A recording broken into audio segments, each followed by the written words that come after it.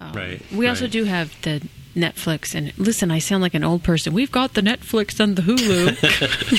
And the Facebook and the Twitter. And the Facebook. Yeah. Gosh, my kids are right. I am cringy.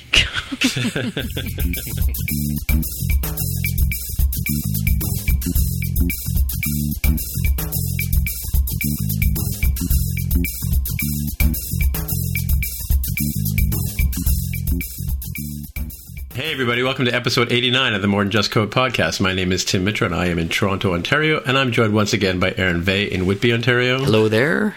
And we also have Jaime Lopez from Seattle, Washington. How's it going? And somewhere south of the Mason-Dixon line, we have Tammy Coron. Howdy. Howdy. I did that right. Alrighty. So yes, we were just about to talk about how Apple's doomed, having only made $50 million in the last quarter. $50 billion. I was wondering about that. Yeah. No, it was $10 billion that they made. I don't have an article in front of me, but they sold 50 million iPhones. I think that's where you're confusing. Oh, right. Yes. Yeah, something like that. Mm-hmm. So, yes, in their most recent earnings report, Apple reported lower growth, I think is the correct term. Growth is down for the first time in something like 8 years, or maybe longer, in the first time in the iPhone era. So this is it. It's over. Everyone's saying that the party's done. People have packed away the confetti and they've gone home. And they're all investing in Facebook now, which is doing way better. So you can kiss Apple goodbye. Okay. So, yeah, I don't know, like whatever we're going to do with the rest of our careers, we better line up and maybe learn JavaScript because I hear that's pretty hot. Yeah, well, I thought it was all the developers who didn't get selected for WWDC that were dumping their stock. Oh, no. See, WWDC's canceled because, remember, Apple's dead. That's true. They're doomed. No, yes. They're doomed. Yeah, no. Okay, so let's be serious. Let's be serious. Let's be real. We have to. If we have to. Okay, so the article I've put in the show notes here was actually published the day before the results, and it's significant because we knew that Apple would be posting these results. Apple provided that guidance in the previous quarter, so we knew it was going to happen. And as the quarter ended, it was analysts getting their numbers. It was abundantly clear that this was going to happen. So Jan Dawson from Beyond Devices, you'll see the link in the show notes, had posted this blog post the night before, and in doing so, explaining what the decline in iPhone sales is all about. And so, and then the next day after the results were posted, Dawson posted the net that, he's like, turns out that Tim and I were kind of explaining the same thing. So it has some credence. Comparing this blog to the analysis that Tim Cook provided on the analyst call himself. Right. So, did you guys have a look at this, or did you see anything about this? No, I mean, if you can give us the TLDR, just this first time I've seen this, actually. I've got to sort of come back to this and explain what happened in the last year. If you look at the growth rates for iPhone since 2012, which is the chart that he's got here, you can see that it's on a steady decline, and a predictable one. So from, triple-digit growth, I think at one point, to 50%, 40%, 25%, and then declining even more. And this is just from 2012 and every quarter from then. And if you were to plot that line of decline, it would be a very, very slight decline, even from 2 years ago. However, the iPhone 6 came out last year. The year before. And when it did that, it satisfied like a whole new group of customers that had sort of been waiting for a larger screen iPhone. And as we know, they had a huge boost from those sales. And so if you look at the numbers that were steadily declining, you can see in 2014 this huge bump for the next 5 quarters. Right. Yep. And that's what this article is kind of pointing out in the chart. Now, if Apple had not released an iPhone 6 with a larger screen, then you could plot the same declining growth rate, and what you see in that case is not nearly as alarming as what we're seeing now. Right, yeah. That's the point he's trying to make here. I am not an analyst. However, you can see that this is probably not as great a deal as it seems on first blush. So the answers to this are: does Apple need to find like a new segment of the mobile phone market to sort of tackle? And maybe it has in the iPhone SE, which is going after the sort of lower cost, as well as the people who are still interested in a 4-inch phone. Or do they continue to ride this decline out and count on the existing pool of customers and stay in their place sort of as a premium phone maker? You know, this is the engine of Apple's cash growth, really, right? This business hemorrhages cash, right? As you know. Despite Apple's quote-unquote poor performance this last quarter, they still have a lot of money. So that's a question for Apple to answer, and notably, they didn't really provide one. They're guiding for next quarter to continue to have low growth, negative growth, if you will. So there's no immediate answer, at least until September when the iPhone 7 comes out, right? All you can do at this point is kind of shrug and, see what's next, because Apple sort of needs to have an answer for, do they go after more customers or do they continue to serve the existing customers? Well, I have a question. So for the people driving their cars, they can't see this chart that's on the site, but there's definitely a hump there where the iPhone 6 came out, like Aaron is saying, in the curve. But they're talking about a projected 1 to 1.5% shrinkage that was sort of predicted. Was Apple predicting that, or is that just generally the way markets work with new products? And it's based on what the current trend was. If you look at like Q1 2014 to Q3 or 4 of 14, you can see those last 3 quarters were declining at a 1.5. So clearly the iPhone 6 and 6 Plus size or style of phone was something that the market was demanding, even though we all predicted it wasn't really a necessary thing, right? Obviously, it did create a bump for Apple. Yeah, but you know what? Yeah. The story that I sort of took from what was happening back in 2014 is that there were a lot of customers who were maybe on Android. Oh, yeah. And who loved the bigger phones and would be, I'd get an iPhone, but, Apple's phones are all tiny. And who jumped on board in a big way, And remember Tim Cook saying, half of our customers, 50% of the people that buy an iPhone are first-time buyers. I can imagine a lot of those people were Android converts who were coming over because there was finally a larger iPhone.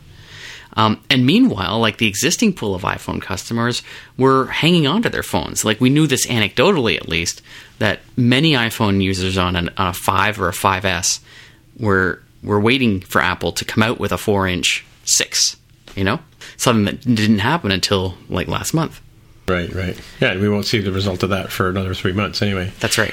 It's interesting, too, because, I could see that maybe, when we were all early adopters to the iPhone, technology and idea, and there was phenomenal growth in the outset. But now that all of us have iPhones, as it were, if you think about like how much of the market has it, they're just trying to satisfy those late adopters, the ones whose VCR still flash 12 kind of thing, right? To use Simon Sinek's analogy. So there's so much, you can only entice people with a new iPhone, once sort of thing. But it was a sort of corollary, an analogy I read about yesterday, which is that apparently the Apple Watch, they project that they sold more watches last year, even though it's a flop of a device, than they sold iPhones in the first year that the iPhone was out, right? Right. So that's kind of, and that I think that speaks to how pervasive the, and I don't mean that in a negative sense, but how pervasive the iWatch or Apple phone, Apple branded people, what can I call them? iPhone users. iPhone users, yeah, thank you. And watch, adopters who are out there. It's obviously, it has taken on more of the market than we thought, perhaps. Last year, admittedly, I was sort of going, yes, I'm going to get a watch because I'm going to develop for it, which, by the way, I haven't done so yet. But I didn't think that it would be something that would be earth-shattering I didn't think it would be the next iPhone kind of thing, how a lot of people were sort of wringing their hands and hoping it was, right? But I don't know that anyone ever believed that. Yeah, and then now that and we've had it for a while, and then Watch 1.0, and there's a couple of interesting articles out, and I probably should put them I'll link them in the show notes about what people are saying about after having the watch for a while and living with it and seeing what it does. Our friend Rich Turton, who works for March and Craft, he wrote an article on their blog about what the Apple Watch is good for, and it's an interesting read. I'll link that into the show notes for people as well. But this is all good stuff. I mean, I think maybe Apple would do better with their stocks and whatnot if they paid attention to the current users, who have always been, in my experience, very much into, hey, Apple's got a new update. Let's put it on because Apple knows what they're doing. But recently it's been like, I don't know if I want to update my phone because, I don't want it to break. And that's scary. It has never been like that for people, at least not for me, with Apple. And now it seems to be more that than the other thing. And I think maybe that's why Apple stock is, I don't want to say tanking because that's not really what it's doing, but I think that's why it's losing some ground, is because us diehard Apple folks are leery about doing updates and the direction of things. And I know that when people come to me, first I need to say that, yes, Apple is still the best thing on the market. There's nothing that Apple's doing currently that would make me run to something else. But I still don't feel that way that I felt years ago, and I hate to say it, but when Steve was in charge, I'm leery myself of doing updates. I have a hard time when people call me and say, hey, Apple on my iPhone has been bugging me, which incidentally bugs me all the time to do this update every day. Should I update? And I'm like, you might want to just wait just a little.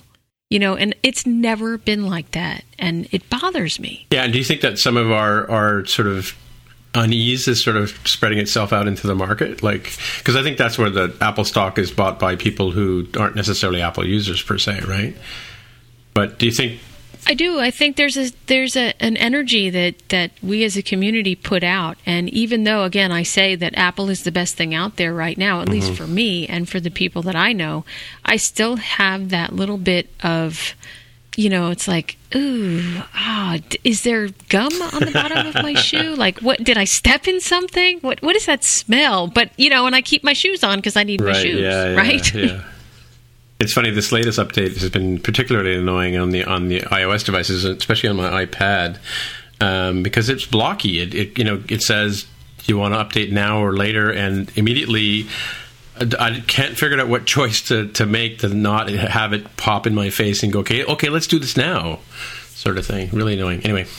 And it never has been like that. Yeah, well, it's... it never... Apple always got out... The interface always was out of your way. You practically didn't even realize you were interfacing with something because the interface was secondary to whatever activity it was you're doing.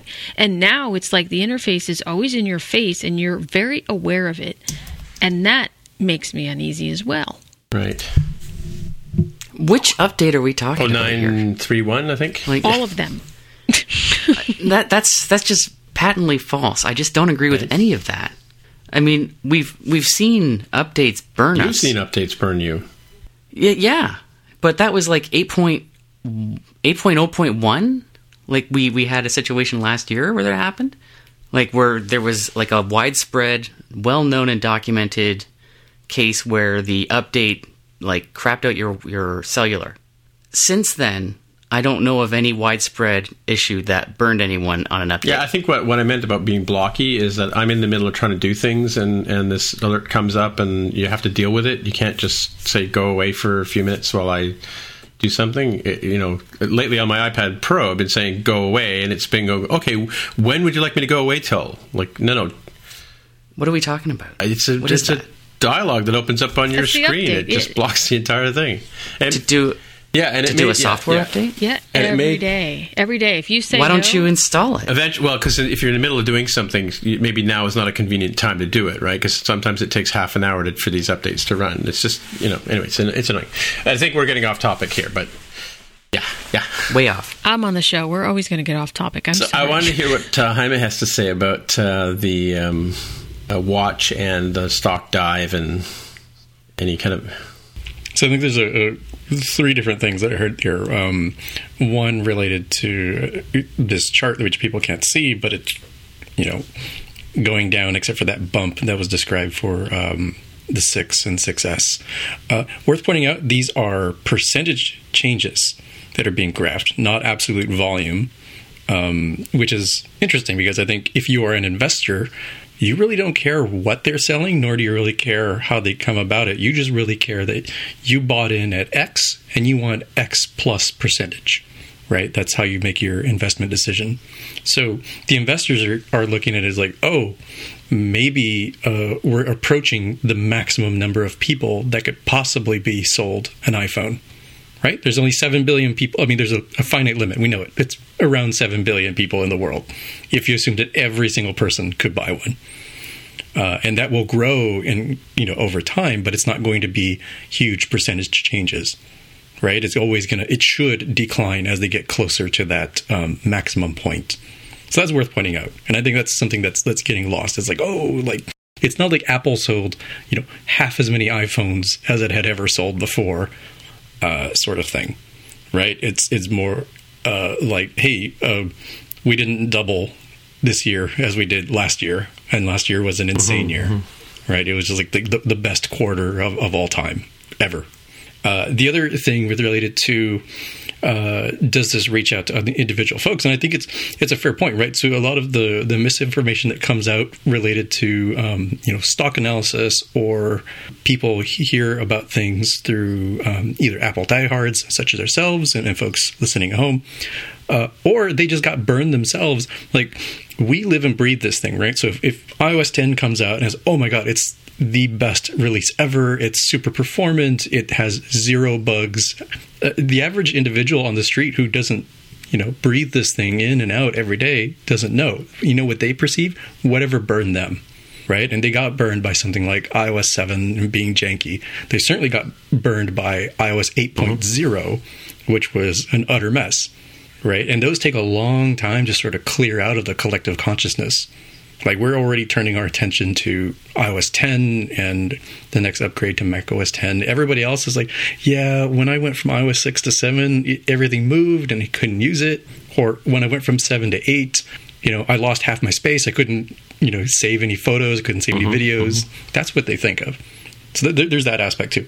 So I think it is important to be, as good as possible, so that the evangelists, such as ourselves, even if the unofficial ones, can help keep that perception in the marketplace for the average person on the street. Yeah. Well, I was going to say there was definitely a dive yesterday. Just looked at I'm looking at Yahoo stock for Apple, and looking at on Tuesday we were hovering around $104, and then opening Wednesday morning it dropped down to 97. So there was a huge drop, and I think that was coincided with the stock announcement, or the performance announcement by Tim Cook, right? So that's kind of sort of why I asked the question at the beginning about how we're doomed and so on and so forth. Yeah, and I think it's good to get some of that information out there to counter the misinformation. I think we've done a pretty good job here of covering that. But if it's down to $98, I might actually buy a few shares now and wait for it to come back up, because I think it will. Right. Now, with regard to the watch, what was the specific question you had? Well, it's just that I saw a comment yesterday. I don't have my link to the article, but that even though it's considered a flop as a device, they've actually sold more watches than iPhones when the iPhone initially came out. It was a different market, different landscape back then when Apple was selling watches in the first place. But it was just an interesting observation that somebody had made in an article yesterday. Yeah, I think it's interesting. So, I mean, to be fair, I'll put this through the lens of, I am an active Apple Watch user. I'm fully aware of every positive thing and every negative thing about this device. But in terms of looking at it from the lens of, is it a flop? I think it depends on whether you're being realistic or whether you're being like an investor. If you're an investor, you want like, hey, I've spent a ton of money on this stock. I need this to be the next iPhone. Because I spent a ton of money. I don't have stock from, when the company was going out of business. I have stock from when the company is the number one company in the world. And it's hard to see an investment change on that, right? Microsoft knows this quite well, where their stock stayed level for a very long time because they were a monopoly. Like, they could not get any bigger in any fast swing sort of change where, we opened up in China and now we've doubled everything. Like, there was nobody else left to sell to in huge leaps and bounds. So the watch is, from a realistic standpoint, we can say that it is the number one smartwatch of all time. Nothing has ever outsold it. Nothing is even close, right? This one manufacturer does better than everybody else. Could the device itself be better? Absolutely. There's huge problems, like with speed and everything else. So I don't know. Calling it a flop, I think, is hyperbole. It's absolutely not a flop. Is it an iPhone?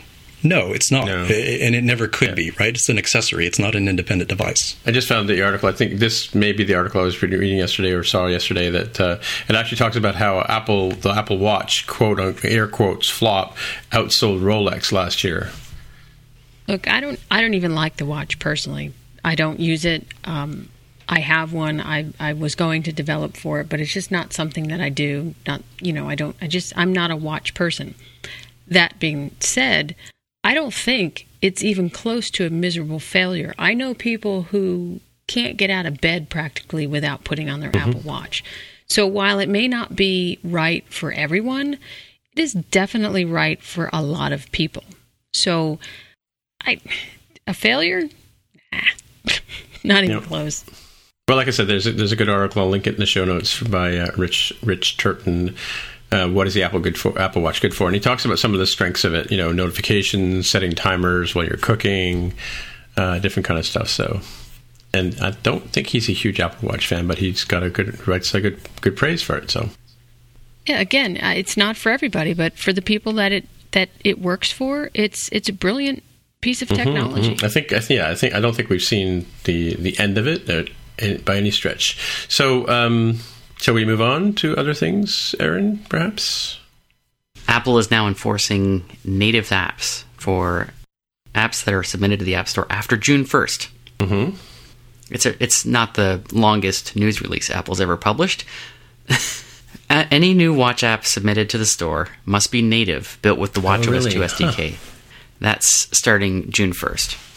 So any existing apps in the store for the watch that use what's it called? Is that 1.0 or it's not WatchOS yet? No, it's something else.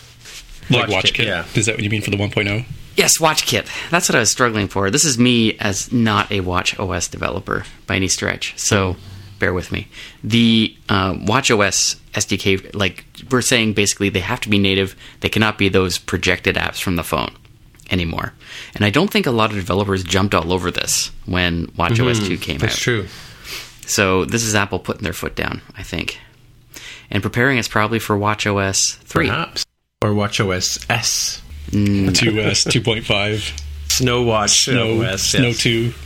Yeah, I think this kind of ties into what we were just talking about with the perception piece, where I'll say it in a way that hopefully I won't have to backpedal in a future episode too much. So I'll caveat it with, I'm sure there were a lot of really smart people working really hard on this product to get it out on the time frames that they were asked to. However, my humble opinion is that WatchKit, the 1.0 version of WatchOS, was a really bad idea, right? It made terrible trade-offs on the speed of the watch experience, something that's supposed to be measured in seconds, not in tens of seconds. And it gives that impression that, to the average person who doesn't live and breathe and say, oh, look, if you just upgrade to app 1.2, this one actually has a WatchOS 2 and it's like twice as fast. It's like, average person doesn't know. All they know is, I tried my friend's thing to look at this one app and it was just spinning there. I just saw this little flower spinning for 10 seconds and then the screen went away. right? Like, that's terrible. Like, clearly the right business decision and the right technical decision, in my opinion, would have been just have the apps that Apple ships by default with the watch, very similar to you just get what comes in the box for the original iPhone. And then when they're really ready, WatchOS 2 should have been WatchOS 1, right? Or WatchKit 1, whatever you want to call it, the equivalent of when we got access to the App Store with native apps. That, I think, would have been much more of an encouragement for people to say, oh, yeah, I want to develop for this too, right? And as an aside here, I'd say it would have also been nice to incentivize developers by letting them do like in-app purchase or charge straight up for being able to add watch connectivity. Because instead what we ended up having is like, oh, here's this thing, it interacts in this janky kind of way from a developer standpoint. And, oh, now, by the way, you can't charge for that. And, oh, we did this update where you have to go back and redo the jankiness to make it not janky. And there's really no good reason for you to do this other than out of the kindness of your heart, because there's no legitimate business reason for you to do this if you're looking to make money from the app itself rather than some sort of advertising model or some sort of subscription service completely unrelated to that experience. And I honestly don't know. Like, I look at apps, and unless they explicitly call it out in their release notes, I have no clue if an app is using WatchOS 2 or WatchKit unless it's using something that I know for a fact is only available in WatchOS 2. Well, I guess that's the question. Can you recognize that a WatchOS 2 app is that much faster or more performant? They generally tend to be, but I do think that there is a limit based on the performance trade-offs that Apple made with the watch, right? So regardless of what people out there think, like, this is as good as the battery life could possibly be in this form factor. It can't be much better. Everybody's asking for, like, by golly, why doesn't Apple just make it thinner and double the battery life? Like, because physics. Because they'd have $1 trillion industry if they had that battery technology, right? That's why Tesla is so exciting. Not cars, it's batteries. So if they could do that impossible, then great. I think they made a pretty good trade-off, for most cases of, not running out of battery life during the day. But they just cranked it way too conservative where, I'll go to sleep, I'll still have the watch on, I'll wake up, it'll have maybe 10 to 20%, from me having worn it, from the previous morning. And that's okay. I mean, that's fine. I usually charge it up when I'm, eating breakfast and showering in the morning and whatnot, and it's back to 100%. But my phone, even the 6 Plus, wouldn't last quite that long. Right, and I use that pretty heavily, intently heavily, not seconds at a time. I'm using it for minutes, sometimes, tens of minutes to hours at a time. So I think if they could just crank up the ability to have two things. One is processing speed would be great, as well as, just making that radio connection between the watch and the phone a little bit more aggressive, because there's nothing more irritating than seeing, like, hey, I sure would like to look at this glance. Oh, the glance timed out. While I was trying to update, like, what's it going to take for me to get home, sort of thing. So, well, that's completely pointless. I might as well just open my phone, right? But there's watch apps that don't suffer from that, right? Like, unless I walked into a lead line tunnel, I never run into an issue with the weather app, right? The one that comes default installed with the watch. Like, it's fantastic. Like, it's somehow magically always has itself updated. I love that app.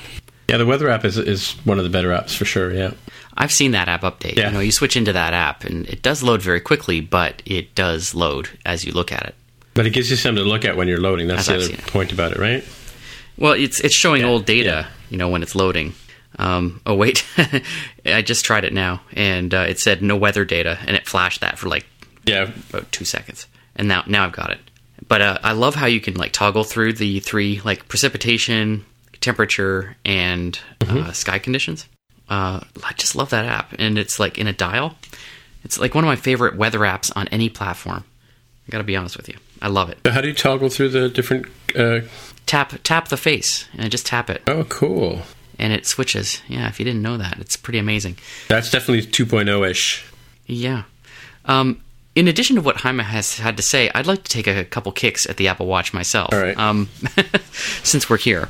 And I'll preface this, of course, with the proviso that I am a big fan of the Apple Watch and remain so. I use it every day, wear it every day, never not wearing my watch. Okay, so let's just put that there. I think what the Apple Watch needs is a very serious rethink about its whole interaction model. Mm-hmm. The watch face is great, the complications are great, but that's about where it ends. There are some decent glances. The apps are pretty near useless for me. Like having just said what I did about the weather app, I recognize that that's an app, but it doesn't have to be an app in the classic sense, I don't think.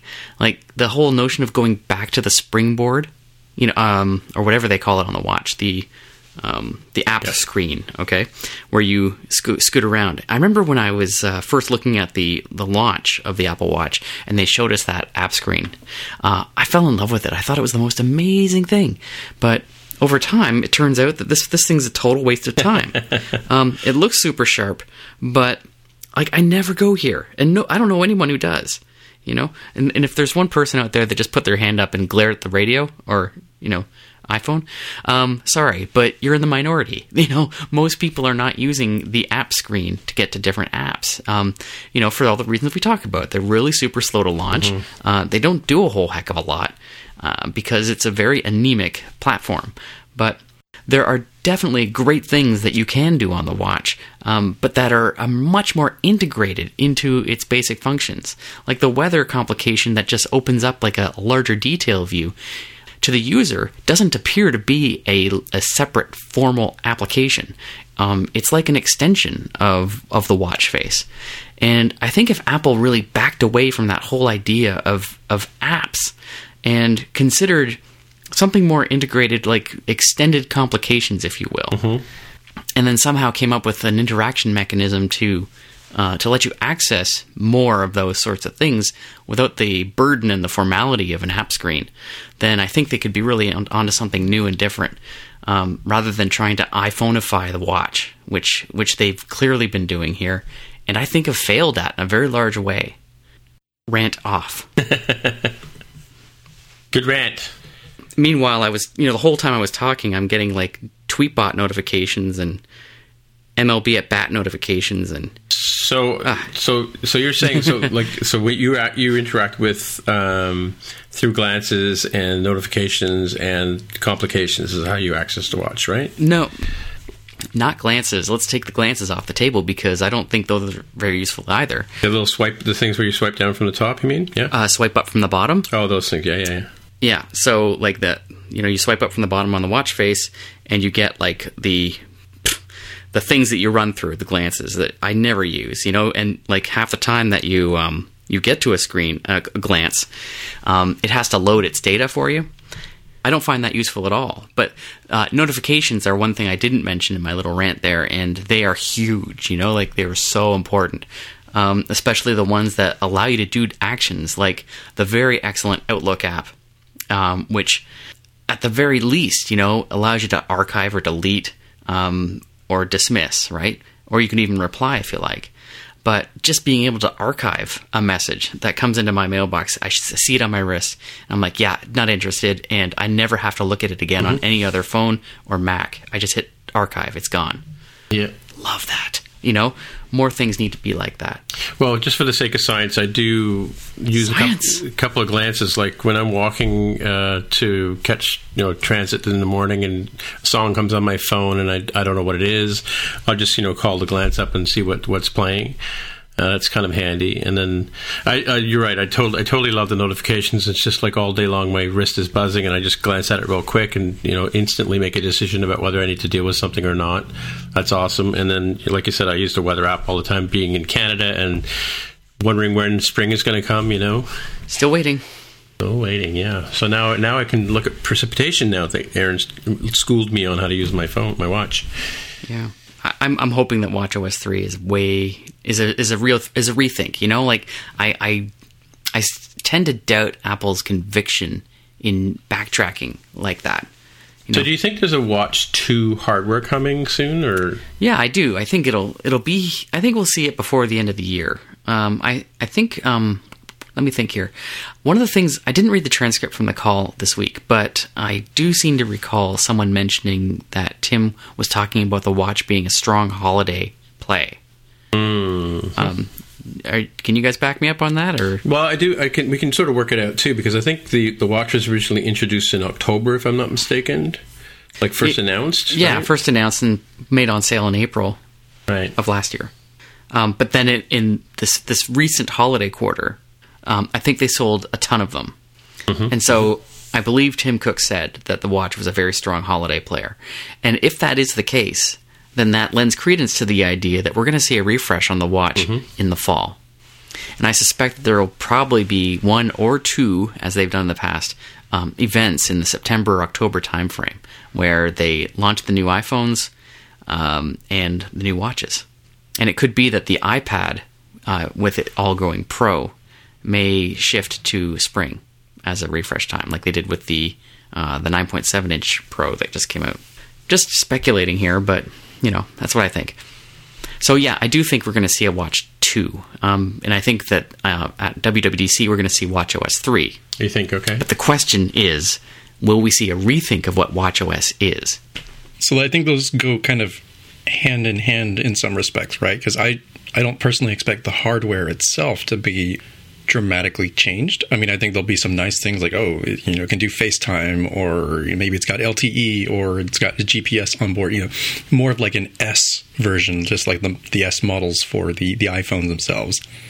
If I had to bet money, I would guess it would be more of like an S model upgrade, and then next subsequent model would be the opportunity to have, hey, now this is 10 times as fast as the original Apple Watch, and it's got the now rethink of that whole experience that needs all that extra juice to power it. You think it'll ever be independent?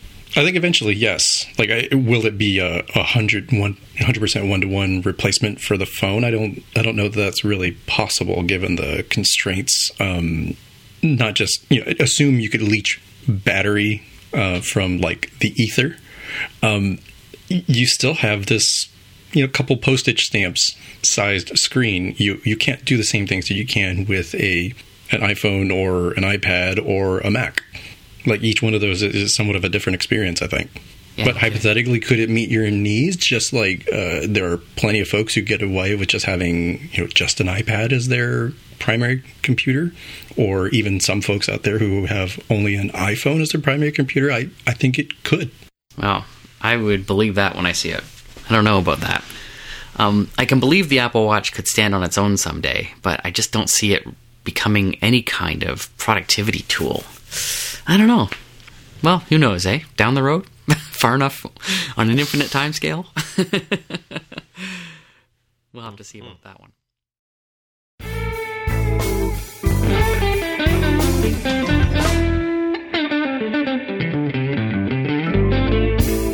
Hey, More Than Just Code listeners. Are you ready for Indie DevStock? This September 16th and 17th in Nashville, Tennessee, at the Gaylord Opryland Resort and Convention Center, some of the brightest minds will be attending Indie DevStock. Join us for 2 days and learn from the industry's best designers, developers, and entrepreneurs. Professionals like Greg Heo, Ellen Shapiro, Janie Clayton, Simon Allardyce, and many more. Our speakers will share their stories, experiences, and insights with you. They'll discuss the challenges indies face and, more importantly, how to overcome them. But you don't have to be an indie to attend. Indie DevStock is made for everyone, whether you're just starting out or have been an indie for years. Indie DevStock is about making connections and sharing new ideas. While you're there, explore Nashville and Music City, the place where music is inspired, written, recorded, and performed. For more details and to register for Indie DevStock, visit IndieDevStock.com. We hope to see you there.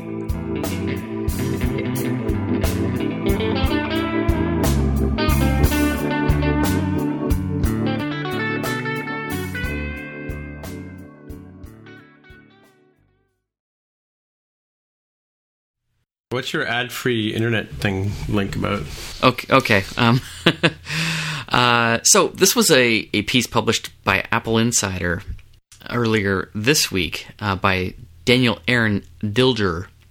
Is it Dilger or Dilger? I'm going to go with Dilger. I'm a soft G kind of guy. Jif forever. So, God.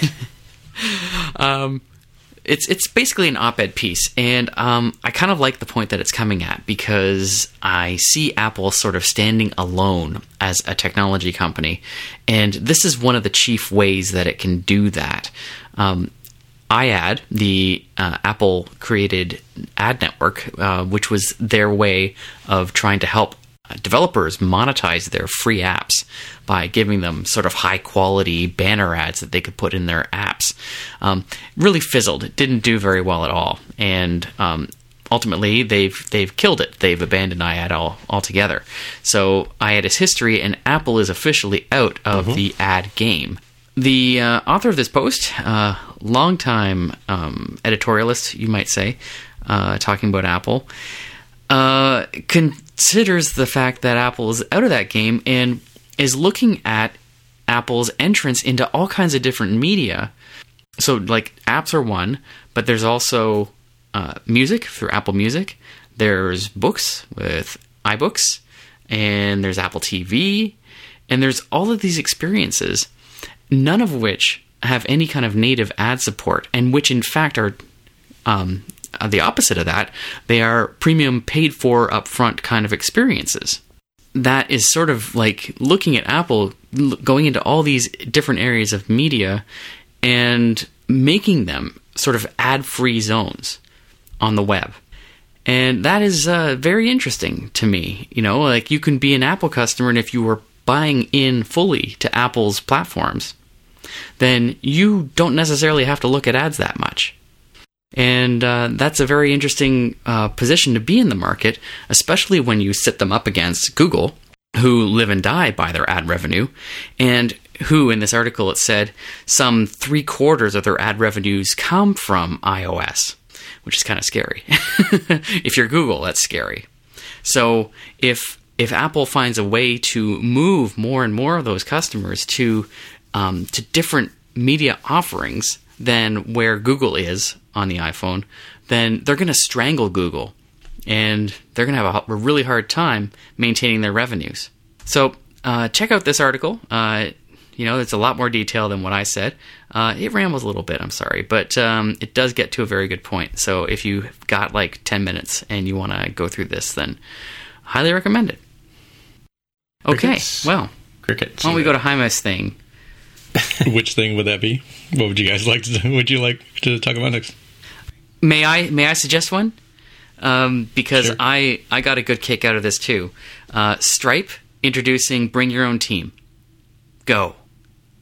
Yeah, this one's really weird. So this is from Avi Bryant of Stripe. It's a blog post that we'll have in the show notes. And the whole idea is that they've apparently gotten to the point where, just like everybody else, we're finding it really difficult to hire, good quality developers, right? Apple, Facebook, Google, average, mom and pop development shop down the street. Everybody's suffering from that problem of finding and attracting talent. This takes a little bit of a different method where instead of you as an individual just going off as your own, it's like, well, okay, I've had a lot of fun with these folks I work with, but I'm kind of looking for something new. Maybe I'll go join a company like Stripe. There are folks who, rightfully so, don't want to leave their great team. Certainly I've worked with some really great teams that, it was a real bummer to part ways with them, for career reasons or life reasons or whatever the case may be. Stripe is offering an alternative here where, hey, we will interview all of you, whatever your group is, and we can hire all of you at once, as a team. Like, you've already gelled with that, those team members, and we can bring you on. And apparently it's the offers are individually acceptable. So I don't know if there's a team of 4 and one of you says, yeah, I don't really think this is quite for me. It looks like Stripe is okay. It's like, oh, well, at least we got 3 developers out of it rather than none at all. Given that, some of those the other 3 developers who, would have accepted, maybe they would not have gone for this sort of opportunity as an individual because they just really love working with Sally and Bob. I'm just, my brain just went boom. I don't get this. At the end, he says, the industry is always focused on hiring atoms. We'd like to try hiring molecules. I can't I cannot fathom what team is going to sit around the table and say, you know what, F this. Whatever we're working on right now, it's not happening. Let's go apply to Stripe. You know? Like, who's doing that? Is it a failed startup? Is that what it is? Is it some kind of development agency that's failing? It's the only thing I can come up with is that it's somebody that's not succeeding elsewhere, or a team that's not succeeding elsewhere. What about downsizing? So like a company that has like a team that they would otherwise just fire or lay off, they would say, hey, go apply at Stripe. No, I don't think that they would tell them to go apply at Stripe, but what if... The team would. Right. I mean, I listen, I don't get it either. I'd be lying if I said I get this, because I don't. But I'm just saying, if there was a company out there, and that company, for whatever reason, had 8 teams, and they decided that, okay, we don't need these 8 teams, we can do it in 6. Maybe those other teams would get together and come across this strange idea of hiring molecules and be like, hey, y'all want to apply to the same place because we love working together. I guess. Yeah, I don't get it. I just don't know what... I wonder what Stripe is thinking by doing this. Is it just a bald attempt to, throw their net in the water and see if they can rake in a few extra people? Well, I think they did say it was an experiment, right? Yeah, they did say that. But I'm not inclined to take them at their word. I feel like they need to... They must have some reason or some scenario in mind. If not, a particular team. You think they're going after someone? Possibly. Maybe.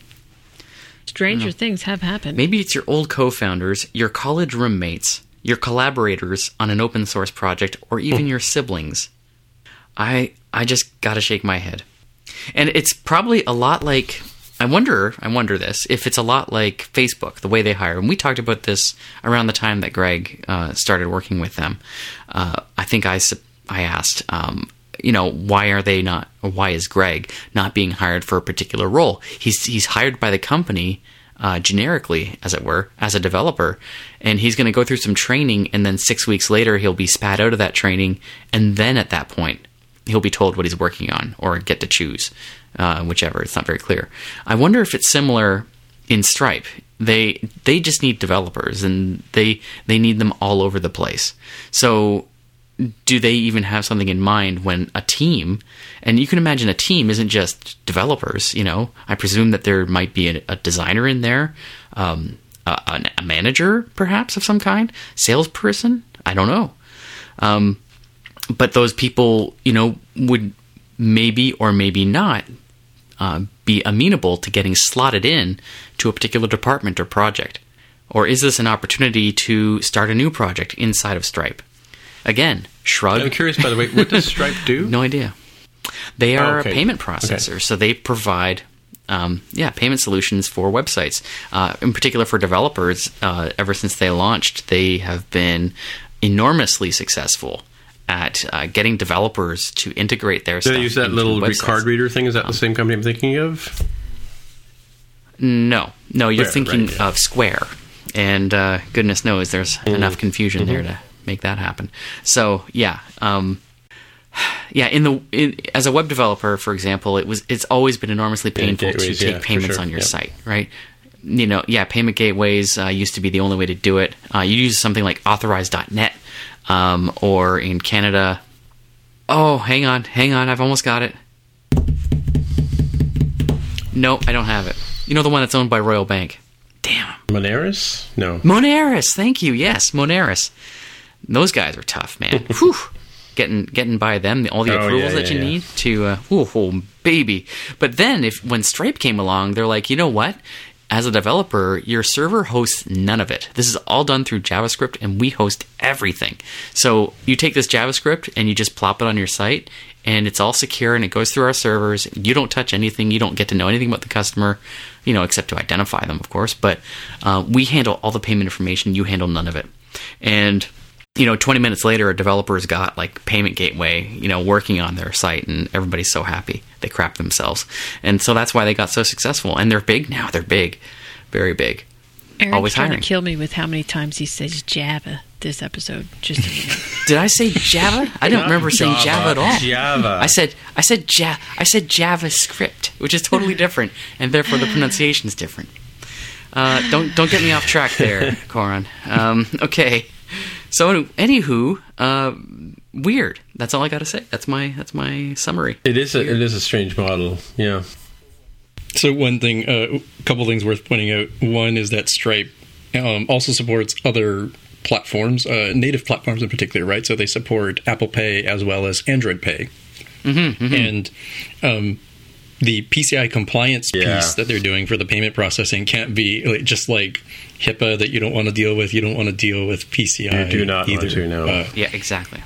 Right. And they've been quite successful in helping people set up marketplace type things, right? So some of their competitors out there were Balanced Payments, Braintree, right. Hypothetically a Venmo, hypothetically a PayPal.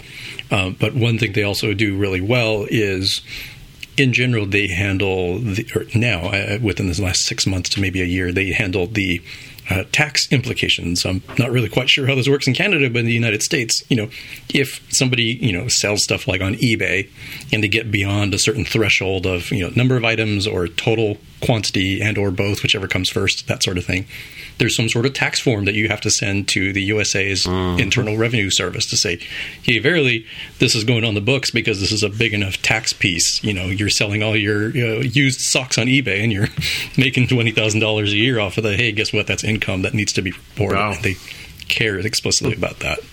So if you're making, myetsycompetitor.com, and not having to deal with that piece is a big part of the reason, other than, the PCI compliance and the ease of use and so on and so forth, that you would say, oh yeah, I want to use a Stripe. I don't want to deal with that. I just want to sell widgets. Do not recommend that domain name, by the way. Sorry. Yeah. So with regards to, Stripe doing this, I think they're just doing what everybody else is doing, of like trying every little thing you can, looking under every rock to see, like, is there a developer there? Right. So I've certainly been a couple situations where it's like, hiring is just so hard that facetiously I've said to folks in team meetings, like, hey, the next thing that you should be asking yourself every morning when you go to get coffee is, does this person know any iOS developers? Are they an iOS developer themselves? Could they tell us if they run into any iOS developers? And same thing on Android too, right? Because I have that responsibility. It's tough. And I think if you're a Stripe and you have the size to accommodate, a 2 to 5 person team without radically changing your, corporate culture, sure. Would it work for your 2-person shop? Probably not, because they outnumber you. Your very tiny startup, maybe not so much. But it's worth pointing out that a lot of startups actually kind of work like this, right?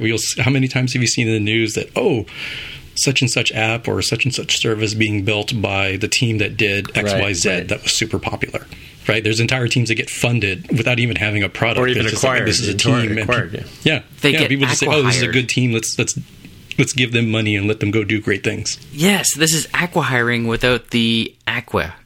This is like, getting a team for free. Yeah. In a way. Like instead of getting the developers of insert iOS-based email client here, they just hire them. They don't pay the principals like $5 million and then get them to work for them. They just get them to work for them. It's devious. It's diabolical. It still seems that like the biggest trends that I'm seeing, and back me up on this or say otherwise, companies still want the best. They want the Rockstar Ninjas, and they don't want to pay for them. No. Right? Like in it's just supply and demand. You would think that if there were more need for developers than there are developers, then companies would start paying more. That's true, and I think maybe that there seems to be a more growth in terms of people or companies looking for developers, and now maybe you're starting to realize that we are few and far between. Well, I haven't seen evidence that No, neither have I. I mean, there's sort of, it's still status quo, and a lot of disappointing conversations I had, in the last 18 months before I got the job I've got. The offers were just ridiculously low, So, I mean, not crazy low, but they were not acceptable. Actually, why don't we ask the guy that's actually hiring people right now? So what's your specific question? Where's the money?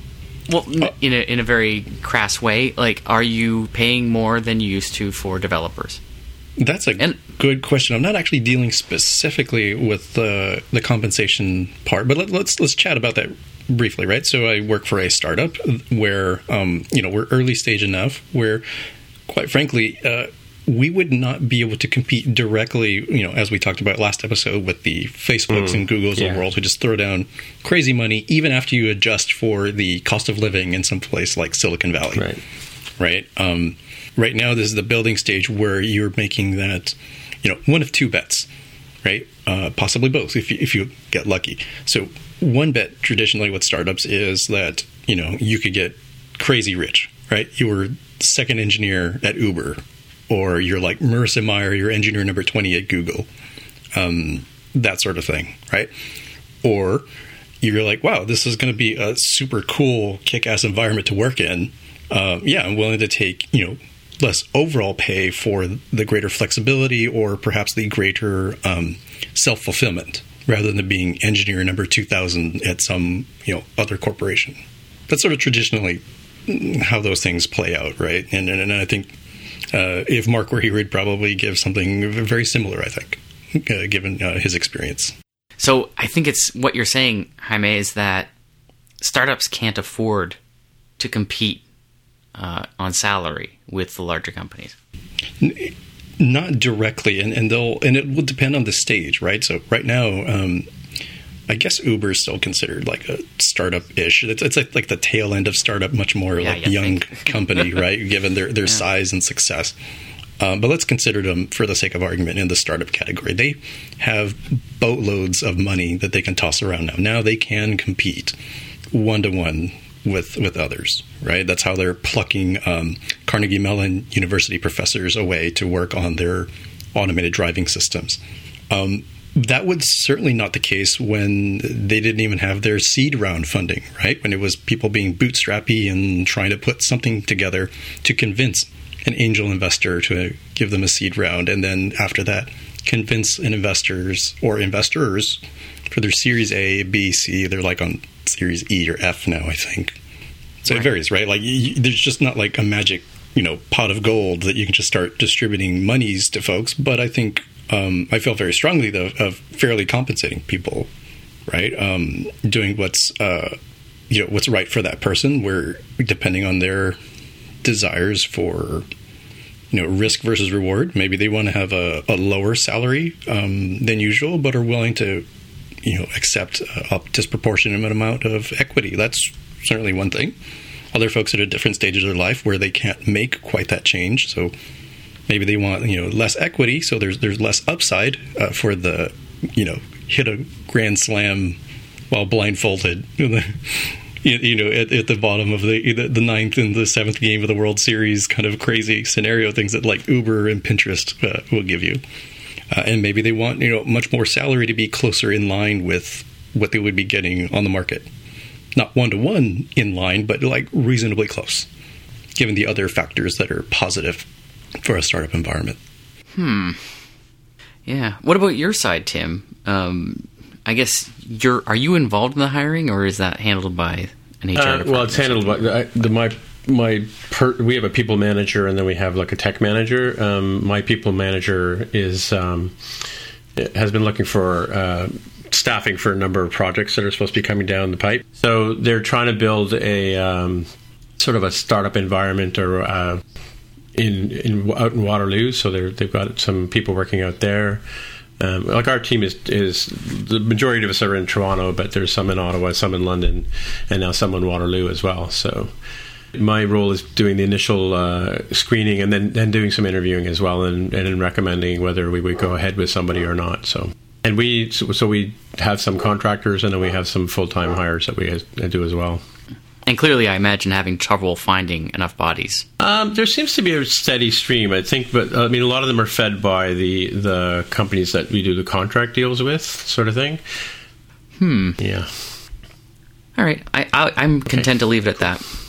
Alrighty, so what else? So, by the way, so I put at the top of the note here, Aaron, you and I were talking back and forth on the Twitters last couple of days ago about the subject we were talking about last week on last show, and I'm just being kind of foggy on it. As am I. Oh, we talked about... Oh, hang on a sec, because it was in our DMs. One moment. Well, I joked about I saw an article on how to break out of the addicted to failure sort of avenue, and that sort of sparked it with me. Hang on, I'm trying to get the sense of what we were talking about. Okay, so... Last week we were talking about salaries. We talked about people... Yes, yeah, because last week we talked about a dark room. That fellow that developed that and posted his article on how he made over $700,000. And we talked about it from the perspective of, what it takes to make a great game. Like, the fact that I said last week, there is no step zero, make a successful game. He was talking about the things that he did in order to help propel this already successful game to make that revenue.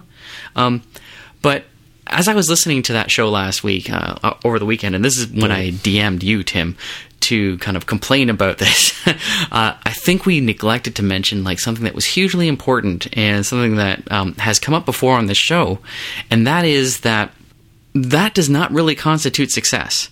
The story that we talked about last week, making $700,000 and actually getting $150 when all is said and done, does not constitute success. What we should really be looking for in labeling someone a successful indie app developer is sustained growth, really, or at least sustained income. But what we have here instead, and what we've seen in other places where we've talked about successful indie developers, is a hit. One spike, and then back to the earth, really. Stratosphere to earth. And a dark room from this developer that we spoke about last week was very successful. Everyone talked about it. He sold a lot of copies of the software and made a fair amount of money. And he quit his job to do it, right? So, classic indie success story. But as he published his own numbers, a Dark Room was 3 years ago, I think, and then he continued to develop games, but each one of them was significantly less successful. He made far less money on them, where to the point today where I imagine he's probably thinking about going to get a job again. I know I would be, because he's not making that kind of money anymore.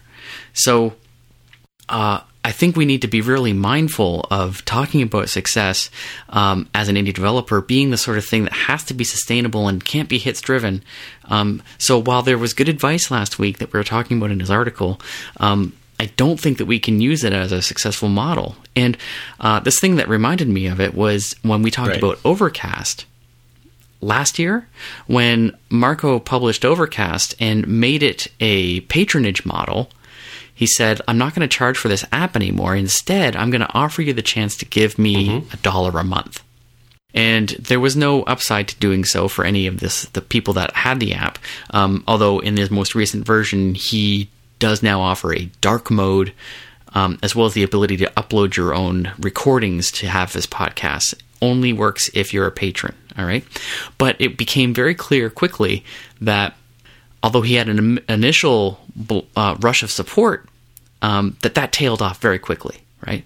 To the point now where I don't think that, a regular indie developer could sustain themselves on the income from Overcast, an app that I think many would consider to be very successful. It's absolutely one of the top podcasting apps for iOS. We know that Marco is doing just fine by himself, given that he had shares of Tumblr. But so he's still able to sustain that. But I don't think that if another developer had developed Overcast, if we can do that thought experiment, I don't think we can conclude that someone in the same situation making the same money would be considered successful. Yeah, and I think that my point to you, sorry to interrupt, was that's if you think of being a developer as you're trying to build a business of being a developer, right? Because exactly, that's what we mean by being motivations indie. Behind. Yeah, I realize that, but there are different motivations behind creating work, if you will. And I use the analogy from my past life as a fine artist is that you iterate through different things. You try you do studies, you do drawings, you do sculptures, you do little bits and pieces and little drawings on the back of napkins and that kind of stuff in preparation for creating bigger works. And there are tons of stories of artists who will paint the same type of painting over and over again, and then the one lands kind of thing. And I'm not talking about cloning apps or cloning games and that kind of stuff, but like in the case of this particular guy, and in the case of Marco, there was sort of one or two significant pieces that they did in their craft that kind of took them beyond the average developer, which I think you and I probably fall into, right? And that's sort of so we see these stories, and I think that's kind of what you were talking about last week. This is what I got out of it, was that we get these stories about these great successful one-offs or two-offs that some developer does or some firm does, and then the rest of the work is kind of just doesn't really sort of fly off the shelves as much as say a Dark Room did, right? Is that fair? Yeah. Indeed. Yeah, that's definitely fair. And I don't think that I think the big thing that I take away from those stories or those types of narratives is that nobody knows what is going to be successful. Even the people who are successful are as mystified about it as we are, I think.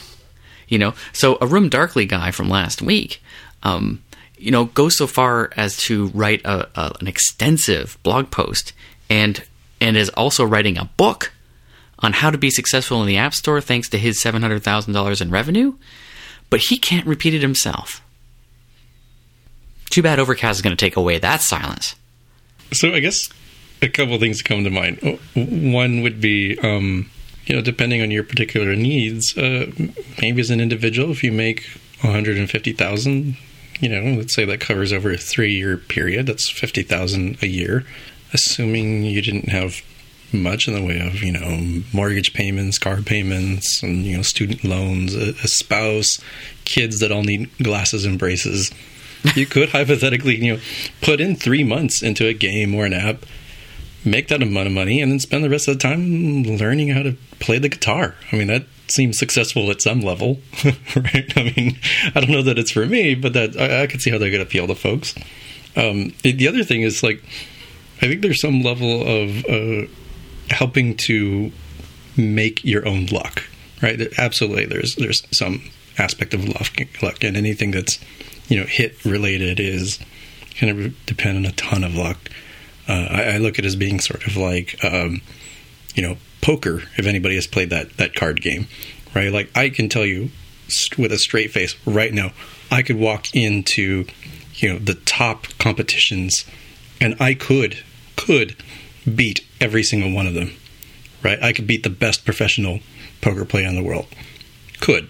It's very unlikely that I will, because they know how to make the odds in their favor. They can't change the actual cards, right? The cards come out how the cards come out. Like, you can't control the luck aspect, but you can do things to help your luck. And I think what this individual is doing is helping their own luck, right? They're furthering beyond the, okay, well, I made this game. It's, pretty good success. We can argue about the minutia of where does it fall in the level of success, but it's enough to be interesting to, sell a book. And maybe the book turns into a podcast. Maybe it turns into a whole web series. Maybe it turns into a conference for all I know, right? Like building on those things, I think, is part of the making your own luck piece. For sure. Yep. Yeah, I don't know. It's just I had a second thought about something that we talked about on the past show, and made me think about that. So, Alrighty, so, okay, it's that time of night. Let's go around the table and see if anybody has any picks. Aaron, do you have a pick for us? I have, yes, a pick that I should have had last week. There you go. Mm-hmm. Yeah. So our fellow Taco member, Brian Gillum, has published a new app for the Apple TV. You heard of that? And it's called Draftly. This is an Apple TV client for the website Dribbble. Just pronounce it Dribble. We talked about this website last week on the after show, and so if you listen to that show, then you at least know what Dribbble is. It's a site for designers to go and to post their own work and to look at other designers' work and rate them and rebound against them, and it's kind of like a social network. And what Brian Gillum has done, and he's a lead developer at TWG in Toronto, big development firm there. The Working Group.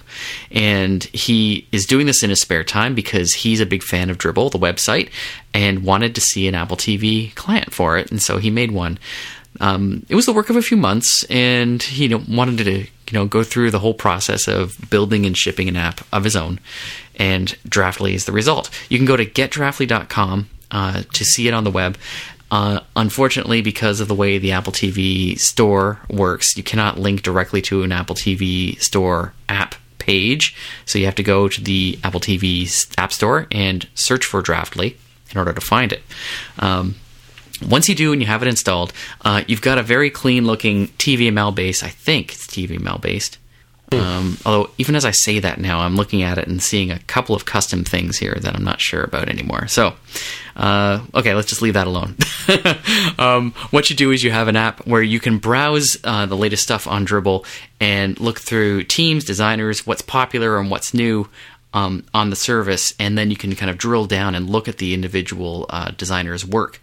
And you can see a little description about it, some metadata about it, and then you can look at the whole, at the thing. You can zoom in on the art and have a look at it full screen. Has nice support for animated GIFs, by the way. Or is it a GIF? I'll leave that as an exercise for the audience. So, nice. Very, very lovely app. Very simple, but quite effective. Now, I wouldn't be a review if I didn't have a suggestion for improvement, and one of mine that I'm looking at here is I would love to have a search function in this app. The ability to go to a search tab and then find a particular designer's work, rather than just hoping to stumble onto something new in the popular or the new categories, would be really great. But other than that, it's a really slick-looking app, and congratulations to Brian for shipping. So, I did look at the website after we had our conversation last week. Does the app have the ability to follow specific artists and that kind of stuff? Or is it all just it's just browsing? Browsing, okay. Yeah. So that's actually something else I thought about too. Would be to star particular artists. I don't believe that Dribbble, the site, has that capability, so it would have to be something extra on top of that. But teams are something that you can look at. Like a design team, for example, that they can post as a group, like an agency, for example, right. As well as individual artists. But being able to star them and then being able to see their new stuff when it gets posted on the TV would be pretty neat too. So I don't remember. I know we talked about this before in past shows, but. And maybe Tammy knows the answer to this, but with Apple TV, can you make a standalone app, or does it have to be tied to an iOS app somehow? Yeah, of course you can make a standalone. Yeah, it's all standalone. Okay. Yeah. And then Draftly is a standalone app. But the only way to find them, as you said, was through the search on the Apple Store on the device. Yeah. Okay. Yeah. Yeah. You can actually. This is actually a recent thing. You can look at an iTunes Store listing for the Apple TV on your Mac. Okay. I think Draftly, yes. So at the very bottom of the getdraftly.com, you can see download on the App Store, that graphic. And if you click that, that'll take you, if you're on a Mac, okay? And this only works on the Mac, I think. It doesn't even work on iOS. You'll get a web page with an iTunes preview for the app. But of course, you can't do anything with it here, right? You can't install it. Can't, quote, buy it. Can you purchase you cannot purchase it. You can't do anything. You can only look at it. Oh, really? Yeah, so you're humped. Now, if you go back to the getdraftly.com And at the bottom again, right beside that graphic, there's a little heading. And this is the pain that every Apple TV developer faces. Mm-hmm. There's a heading, downloading Draftly. To download Draftly, simply search for the word Draftly on your Apple TV. Nice. Yeah. Select the app icon and you'll be taken directly to the App Store page where you can then download the app. It's a pain in the ass. I wish Apple would do something about that. Well, maybe they will at WWDC. Who knows? One could hope. One could hope. Or we'll have to wait 5 years for the next iteration. It's possible. Thanks. Anyway, that's my pick. Cool. Jaime, do you have several picks for us? I don't know that it counts as several, but I have two. Count them, 2 picks.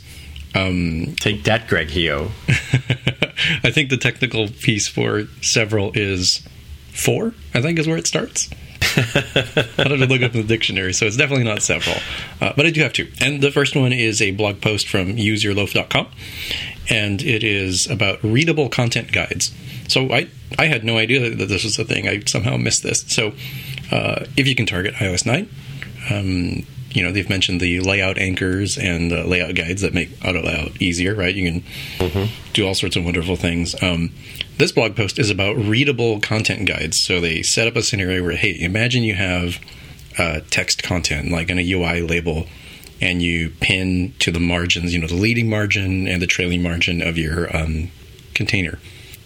Maybe that looks great. You've got a whole block of text that's pretty readable. This paragraph, on an iPad Air 2 in portrait mode. And by golly, you put it into landscape mode and you're reading text from here to Zimbabwe. That's what it feels like, right? It's very awkward and uncomfortable, right? Apparently, there is a follow readable width aspect that you can change in Interface Builder, and there's a programmatic way to reach this where iOS will be smart enough to say, hey, this is supposed to be readable width, so no matter what the auto layout piece is telling me to do, I'm never going to make this text get wider than what would be comfortable for the average human being reading text. So it's a pretty easy to follow along blog post that I recommend people read if they are like me and were unfamiliar with this feature. That is cool. I did not know about this.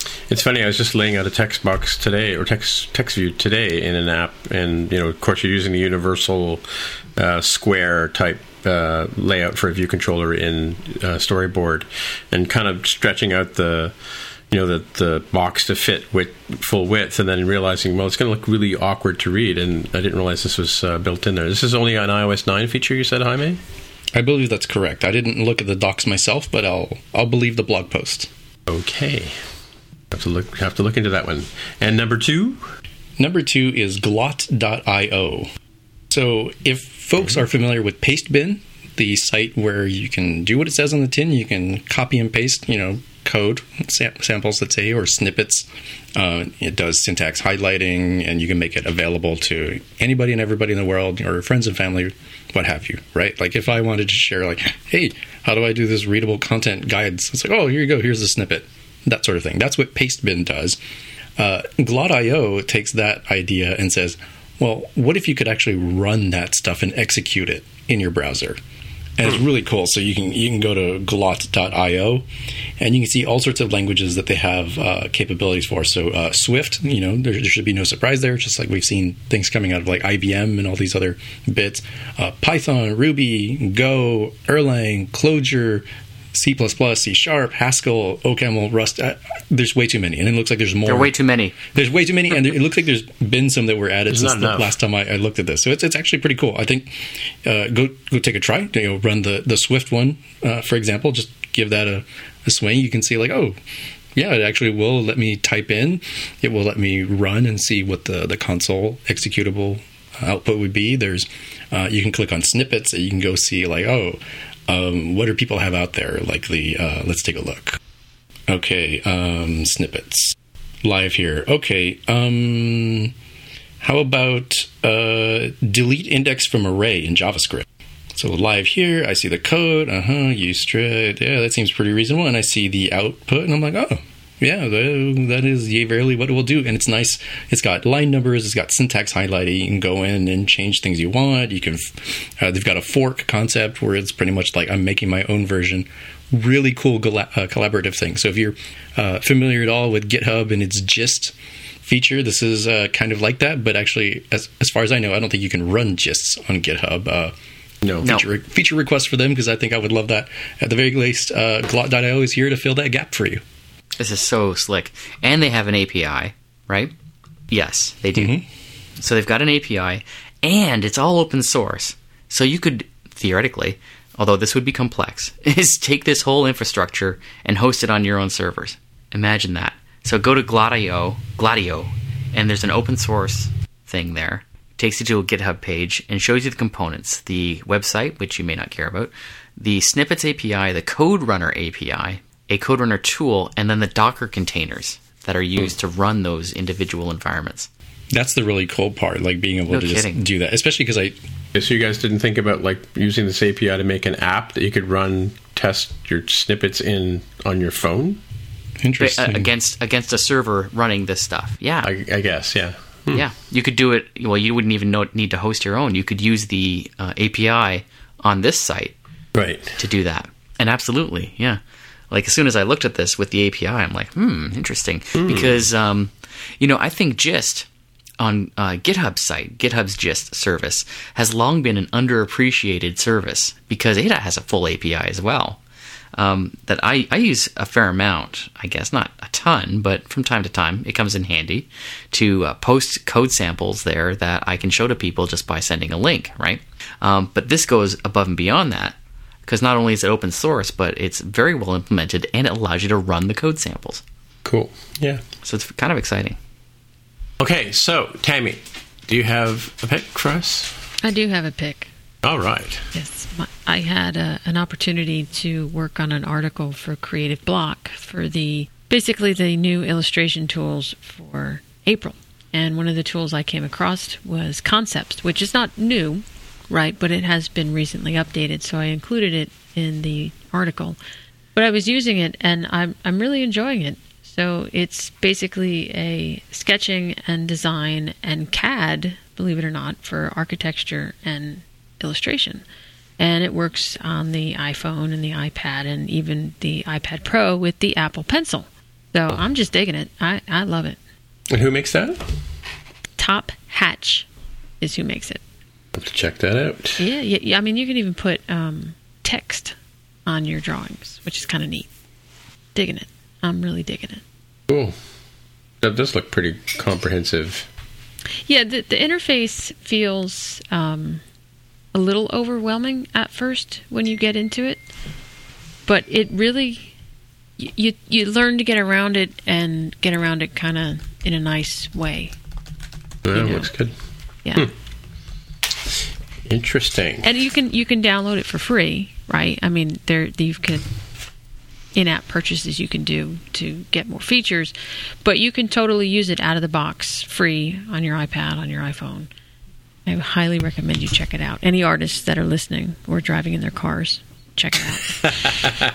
Touché, Tammy. I said that on Tammy's show about an hour ago. I owed you that, man. Supports Apple Pencil here, so that's interesting. Yeah. We talked about an app, if you listen to it, was it called Bez, which is an Illustrator type app for drawing Bezier drawings. It was Aaron's pick 2 weeks ago, and I used it to do some sketching, but you should check that one out too, Tammy. What is it called? Bez, B-E-Z, Bez. Or, sorry, B-E-Z. Did you say Z? Yeah, you got to translate that to American for the others. I did. People. Oh, my goodness. I know. When's that wall going up? Not soon enough. No, I'm just kidding. Hey, Tim, what are your picks, man? Okay, so you might think that my pick was actually put on the notes by Greg Heo, but no, in fact, it is actually a talk done by Greg Heo, which has surfaced on the RayWinterlick.com website today. It was a talk that he gave at RWDevCon, and it kind of builds on on the talk that he did in Beijing as well. I think he sort of said that was sort of his dress rehearsal for this talk at RWDevCon. And basically, it's programming in a Swift style. And I'd like to think he was inspired by Aaron's question about idiomatic Swift back in the day.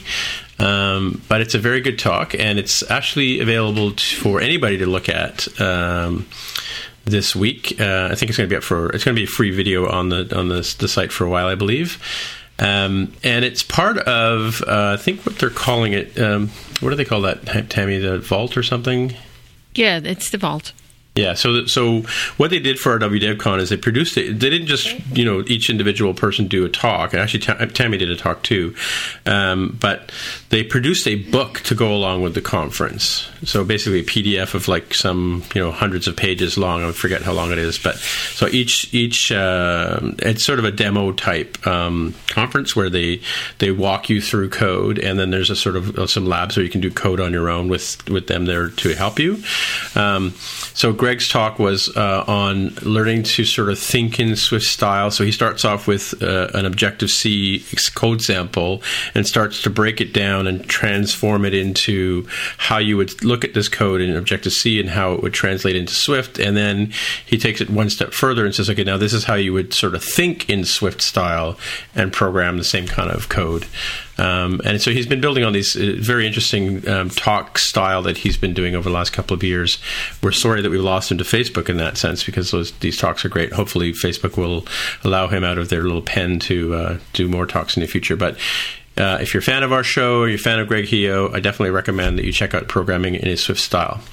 My second pick is basically a mind-blowing talk that I didn't actually attend live at during the conference. I wish I had. I think it was at the same time as Greg's talk, to be honest with you.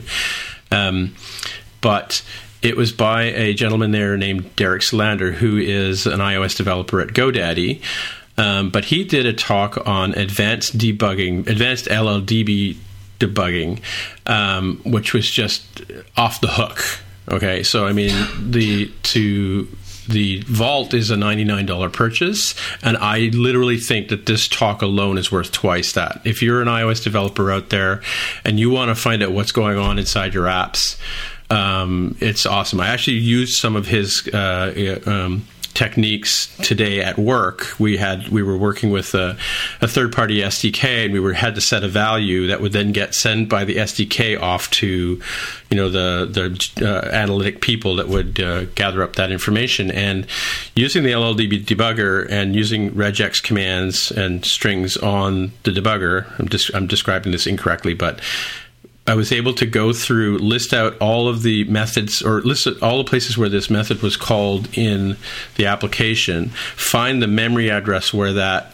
particular string or that class was writing to, taking that memory address and again using another command in the debugger and actually printing out the string that was stored in the heap that I couldn't access any other way. So if you really want to get the can opener out on your apps, it's an awesome thing. One of the things that he did during the talk and in this video, we hope that it'll be available for people just all alone, but one of the things he did in this app was he showed how to take an app, like an existing app like Mobile Safari, which is also known as Safari on your phone, in the simulator, and he was able to find out where all the instances of set text are called in the app, find individual ones, and then using a symbolic breakpoint in Xcode, change the text that appears whenever set text is called. So in this case, he put like moo-ah in there. And then you literally, so he opens up the Safari browser, which opens to like a collection view where you see the Apple icon, and you see the favorites view. You guys familiar with that? Yep. Mm-hmm. And if you push the view up off the screen and let it drop back down again, well, it's a collection view, so it has to redraw, right? That's sort of the rules of collection views when they go off the screen. And instant, like the label Apple changed to moo and the Bing one did the same thing. And it was just really cool. And then started browsing around in Safari, and anywhere that set text was called would replace it with the string that he told it to. So it's kind of a really cool way of learning how to use a debugger to sort of take control or find out what's going on in your apps and find things in memory that without debugging tools you could use, right? So interesting. And that's, you can set breakpoints in the console. In fact, he even with the Safari example, he actually ran that out of the terminal on the Mac, as opposed to even doing it in Xcode. He basically called, attached to the process Mobile Safari, and then went in and did it. It's really, really cool examples of what you can do. Yeah. So these two videos are not publicly available? The Greg Keogh one is publicly available. It went up today on RayWonderlick.com, and the other one is part of the whole package. The whole package gives you the book, which is all of the talks that were done, including Tammy's talk, and then it also gives you access to the code examples that we had at the conference. So if you weren't able to attend the conference, basically, it's basically a cheap way of getting to go there for like a tenth of the price or even less, right? So, what was your talk on, Tammy? Can you talk about that for a minute? It was the native app development on the Apple TV, tvOS. Oh, cool. Yeah. Yes, there you go. Lots of fun. I even took my shoes off. It was scary. Seemed to be a tradition among some of the people in that lecture hall. But it was a really good talk. So a really good. It's a great conference if you can go. But even if you couldn't, it was sold out, of course. So you probably couldn't go if you wanted to. But yeah, it's just a great way of getting access to the content. And I think they'll probably put up some of the videos up for free over time. Cool. Highly recommend it. Cool. And a little bit of FU that I want to interject here, because it took me an amount of time to figure this out after I listened to last week's, or maybe the week before his episode again. I didn't realize that the term Wendy's referred to the Ray Wenderlich team. You tossed it out a couple times. I was like, what? Wow, I'm totally missing something. What's this Apple development thing? Wendy's. It's like, it's their own nickname. Okay, cool. Thank you. So for all of you listeners out there, if you were just as confused as I was, I've cracked the code. I was trying to avoid... Now we have to kill him. I was trying to avoid unnecessary dings, if you know what I mean, right? Yeah, but definitely the LLDB, like the debugging thing, is just basically like, Mark is Mark probably knows half of this stuff anyway, but he's one of the guys who taught me about debugging using breakpoints and trying to figure stuff out. And the other couple of weeks ago, I was trying to figure out some view controller stuff that you really can't. I had to test it on a device, and I can't test it on the device, so I had to use use breakpoints and have it play noises as it ran, because I couldn't stop it. You know what I mean? Like it was a timing issue, and if I put a breakpoint in, it kind of stops the app. But if I put an audio breakpoint in, I could then tell when it's being hit, and it would just continue execution, kind of thing, right? So lots of interesting stuff. Yep, sounds good. Button her up, Tim. Alrighty then. So, Aaron, if people want to find you on the interwebs, where would they look? Go to the Twitter machine at Aaron Vey. There you go. And Jaime, if people want to find you on the interwebs, where would they look? Also on Twitter as @DevWithTheHair. And Tammy? Over at Twitter, Paradox927.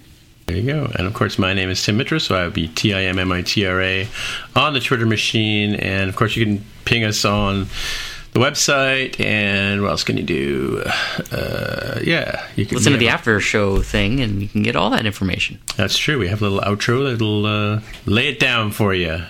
But come on by, leave us some comments. We love comments. We love feedback. Don't forget to use the hashtag AskMTJC on Twitter. I don't think we have that on the outro. Actually, that's true. We should probably pick up some of those threads from past. Last couple of weeks, we've had a few people use that hashtag. I am totally stealing that from you guys for Roundabout. I love that idea. If you're listening to Roundabout, put Ask MTJC with your comments. Alrighty, folks. We'll see you next week. All right, good night. Listening. Good night. Bye. Abby? Oh, good night. That's always the last one to the party. Hey, if you want to find out more about the show, you can visit the More Than Just Code website at mtjc.fm.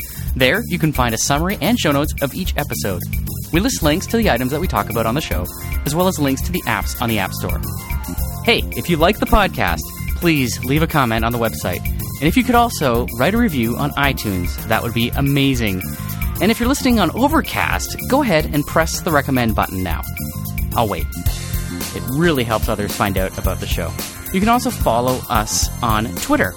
The podcast Twitter account is @MTJC_podcast. And if you'd like to support us, you can pledge any amount on patreon.com/MTJC.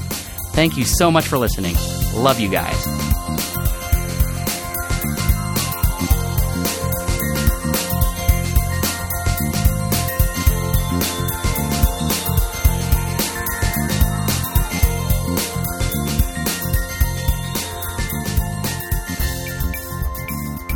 This is your third podcast today, isn't it, Tammy? It's my third podcast today. I feel like Greg Heo.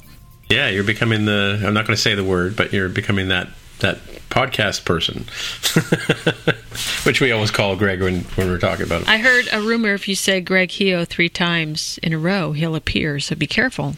I think really? We're on 2. He did that last week to us, actually. Yeah, see? It just popped into our conversation. Did you listen to our last show? No? I started to, and then 15 other things happened, but it is still on my list of things to do. Well, there's a special surprise if you listen to the end of that show. So see, now I have to. And there's like 5 other things I have to do tonight, and 2 of them are from things I had to do last night, so I'm already behind. Yeah. Yeah. So, Aaron, we just interviewed 2 women called the Agile Betties. Interesting.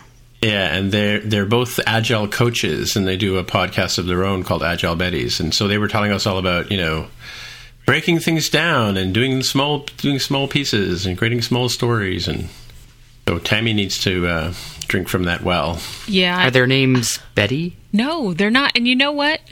If I was a good podcast host, which clearly I'm not, I would have asked them how they came up with the name Agile Betties. But I was just stuck on the whole doing little things a bit at a time, and I was like, what? No. Dude, take it all on at once and miserably fail at everything. Didn't work. Tammy gave us a new version of her Indie Dev Stock commercial, which she totally got the drawl going in it.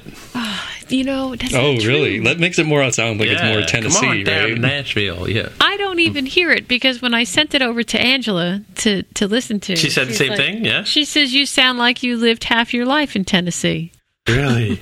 Well, Angela sounds like she lives in Tennessee for sure. Right, and then you said it, and I'm like, but no, y'all hearing things. And she said, yeah, we all hearing things. Yeah, y'all.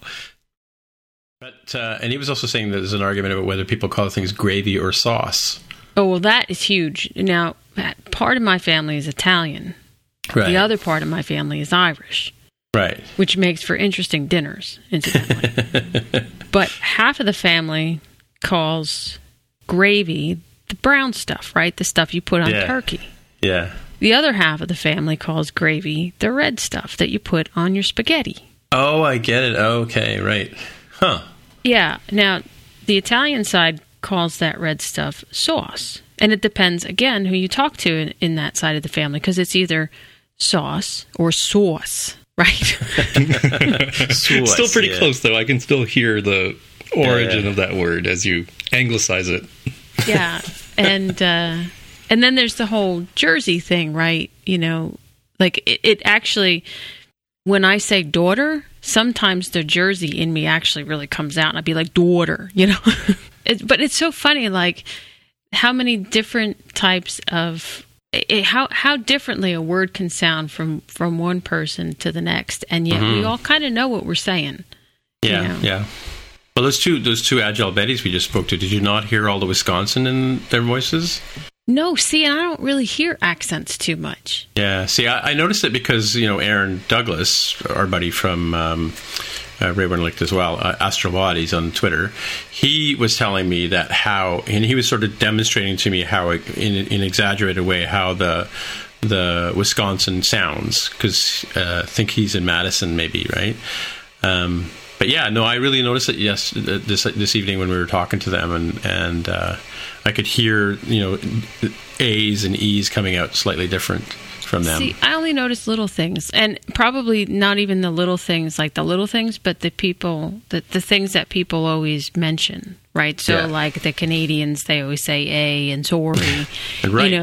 The people from Jersey will always say things like daughter, and then there's the whole sauce and the gravy, right? And then there's people in the South, we say y'all and things like that. So, I mean, those are the things that I hear, but the typical normal conversations between people, I just don't hear the different accents. To me, everyone sounds the same. Well, see, I would never know, Jaime, for instance, I would never know that you're from Texas. Like, how old were you? You were You were an adult when you left Texas, right? Yeah, 22, 23 when I left Texas? Yeah, because you don't... See, to me, I would think a Texan has that sort of, oil country drawl, right, kind of thing. So Texas is enormous. Don't forget that, right? So that Lyndon B. Johnson, George W. Bush sound comes from the eastern and central parts of Texas. Oh, okay. I'm from the west, so we're closer to... definitely, we're in the southwest, so... like New Mexico, Arizona kind of speech patterns. Yeah, you're El Paso, I would love to talk to a linguist one day and just learn about language and where it came from and where it might be going. And there was it would be so incredible. Well, there was a show on I don't know if it was PBS or TVO. TVO is our public broadcaster up here. Television Ontario kind of thing. That was about the English language, and I think it was George Plimpton was do you know who he is? He's American, right? George Plimpton. I think he was a linguist, right? And he did this show on the English language, and he started out with a couple of farmers in Wales leaning up against a fence, talking to each other about their sheep, and it was like unintelligible. It could have been Klingon for all it was English, right? And he talked about, and he went, and it was like a couple of nights long. It wasn't like one show.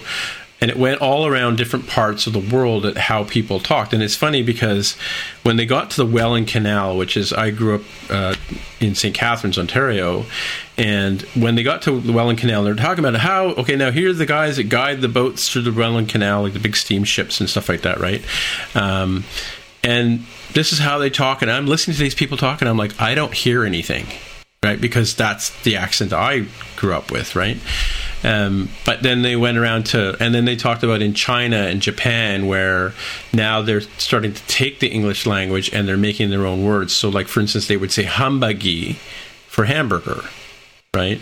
And that was one thing that kind of stuck out in my mind. It was sometime in the, I want to say late 80s. It was on TV. I'll have to see if I can dig it up. It was really cool. Like, if you're interested in that kind of thing, Tammy, because it's like it was all over the place in terms of how people talked, right? And we're all speaking. Totally send it to me because, like I said, that stuff fascinates me. Human behavior, as much as I'm afraid of people, human behavior fascinates me. Yeah. Well, speaking of which, have you seen? There's a show on. It's an American show called Brain Games. Oh, National Geographic TV. Did you get that down there, or do you don't have cable? No, I don't have TV. Okay, they have this series called Brain Games, which is really kind of cool. So they might be on, I don't know if they'd be on the YouTube or some other way you can get them. But so how are you watching Game of Thrones? iTunes. Is it on iTunes, like season 6? No. Oh, well, okay. I don't actually. I can't say I don't know because I haven't picked up the new season. I'm like 8 episodes behind on the old season. Oh, okay. So I don't even know if the new one's on iTunes, but that's where we were watching it. That's where we watched The Walking Dead. Right. We also do have the Netflix, and listen, I sound like an old person. We've got the Netflix and the Hulu and the Facebook and the Twitter. And the Facebook. Yeah. Gosh, my kids are right. I am cringy. So thanks for having me on the show again. It's always fun when I'm on this show. I have so much fun. Do you? Okay. I don't feel like I contribute a whole lot, but I have fun.